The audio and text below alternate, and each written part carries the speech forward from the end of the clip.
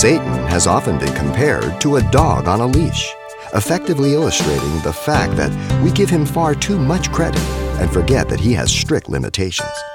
Today, Pastor Xavier Reese discusses simple truths to consider while engaging our enemy in this spiritual war.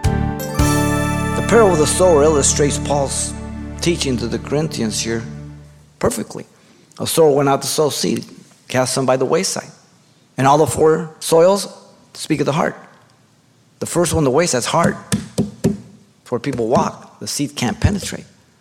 And Satan comes and snatches up the seed. The word is harpazo. Same word for the rapture. Suddenly from the earth to the sky. Before that seed can penetrate your heart, he takes it. But he can't do it without your permission. If Satan can do it without your permission, how does he get your permission? By you rejecting the gospel. If you reject the gospel, he snatches that seed. But if God allows you to hear the gospel, you get the choice.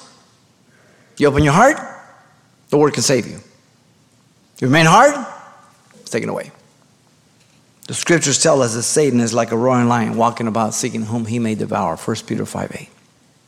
How does the blinding of Satan to the believer and the sovereignty of God work as he initiates salvation through the gospel in man's free will? I don't know. No one can understand it to its full end. But let me give you some very important principles. In 2 Timothy 2:24-26, Paul tells Timothy God is using preaching and teaching as part of it. He says, "And a servant of the Lord must not quarrel, but be gentle to all, able to teach, patient, in humility, correcting those who are in opposition, if God perhaps will grant them repentance," the non-believer, "so that they may know the truth and that they may come to their senses and escape the snare of the devil, having been taken captive by him to do his will." Satan takes the non-believer captive to do Satan's will only as long as a non-believer continues to reject the gospel. Once his heart is open to the gospel and he calls upon the Lord, Satan has no ability to keep you from the gospel. It's a choice.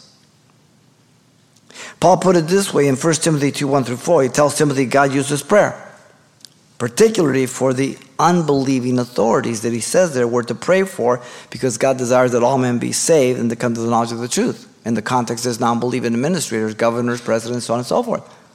So how it works, I don't understand it completely.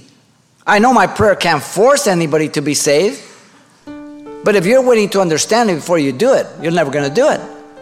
God just tells you to pray and leave it in God's hands. God wants you to be saved. God wants to forgive you. God wants to transform you. It's all based on whether you believe the gospel or not. You've been listening to Simple Truths with Pastor Xavier Reese, a daily devotional of the enriching and precious truths found in God's Word. We appreciate you listening each weekday at this time, but you can hear this program again by following the radio listings link at CalvaryChapelPasadena.com. For more on the other ministries at Calvary Chapel Pasadena, visit our website.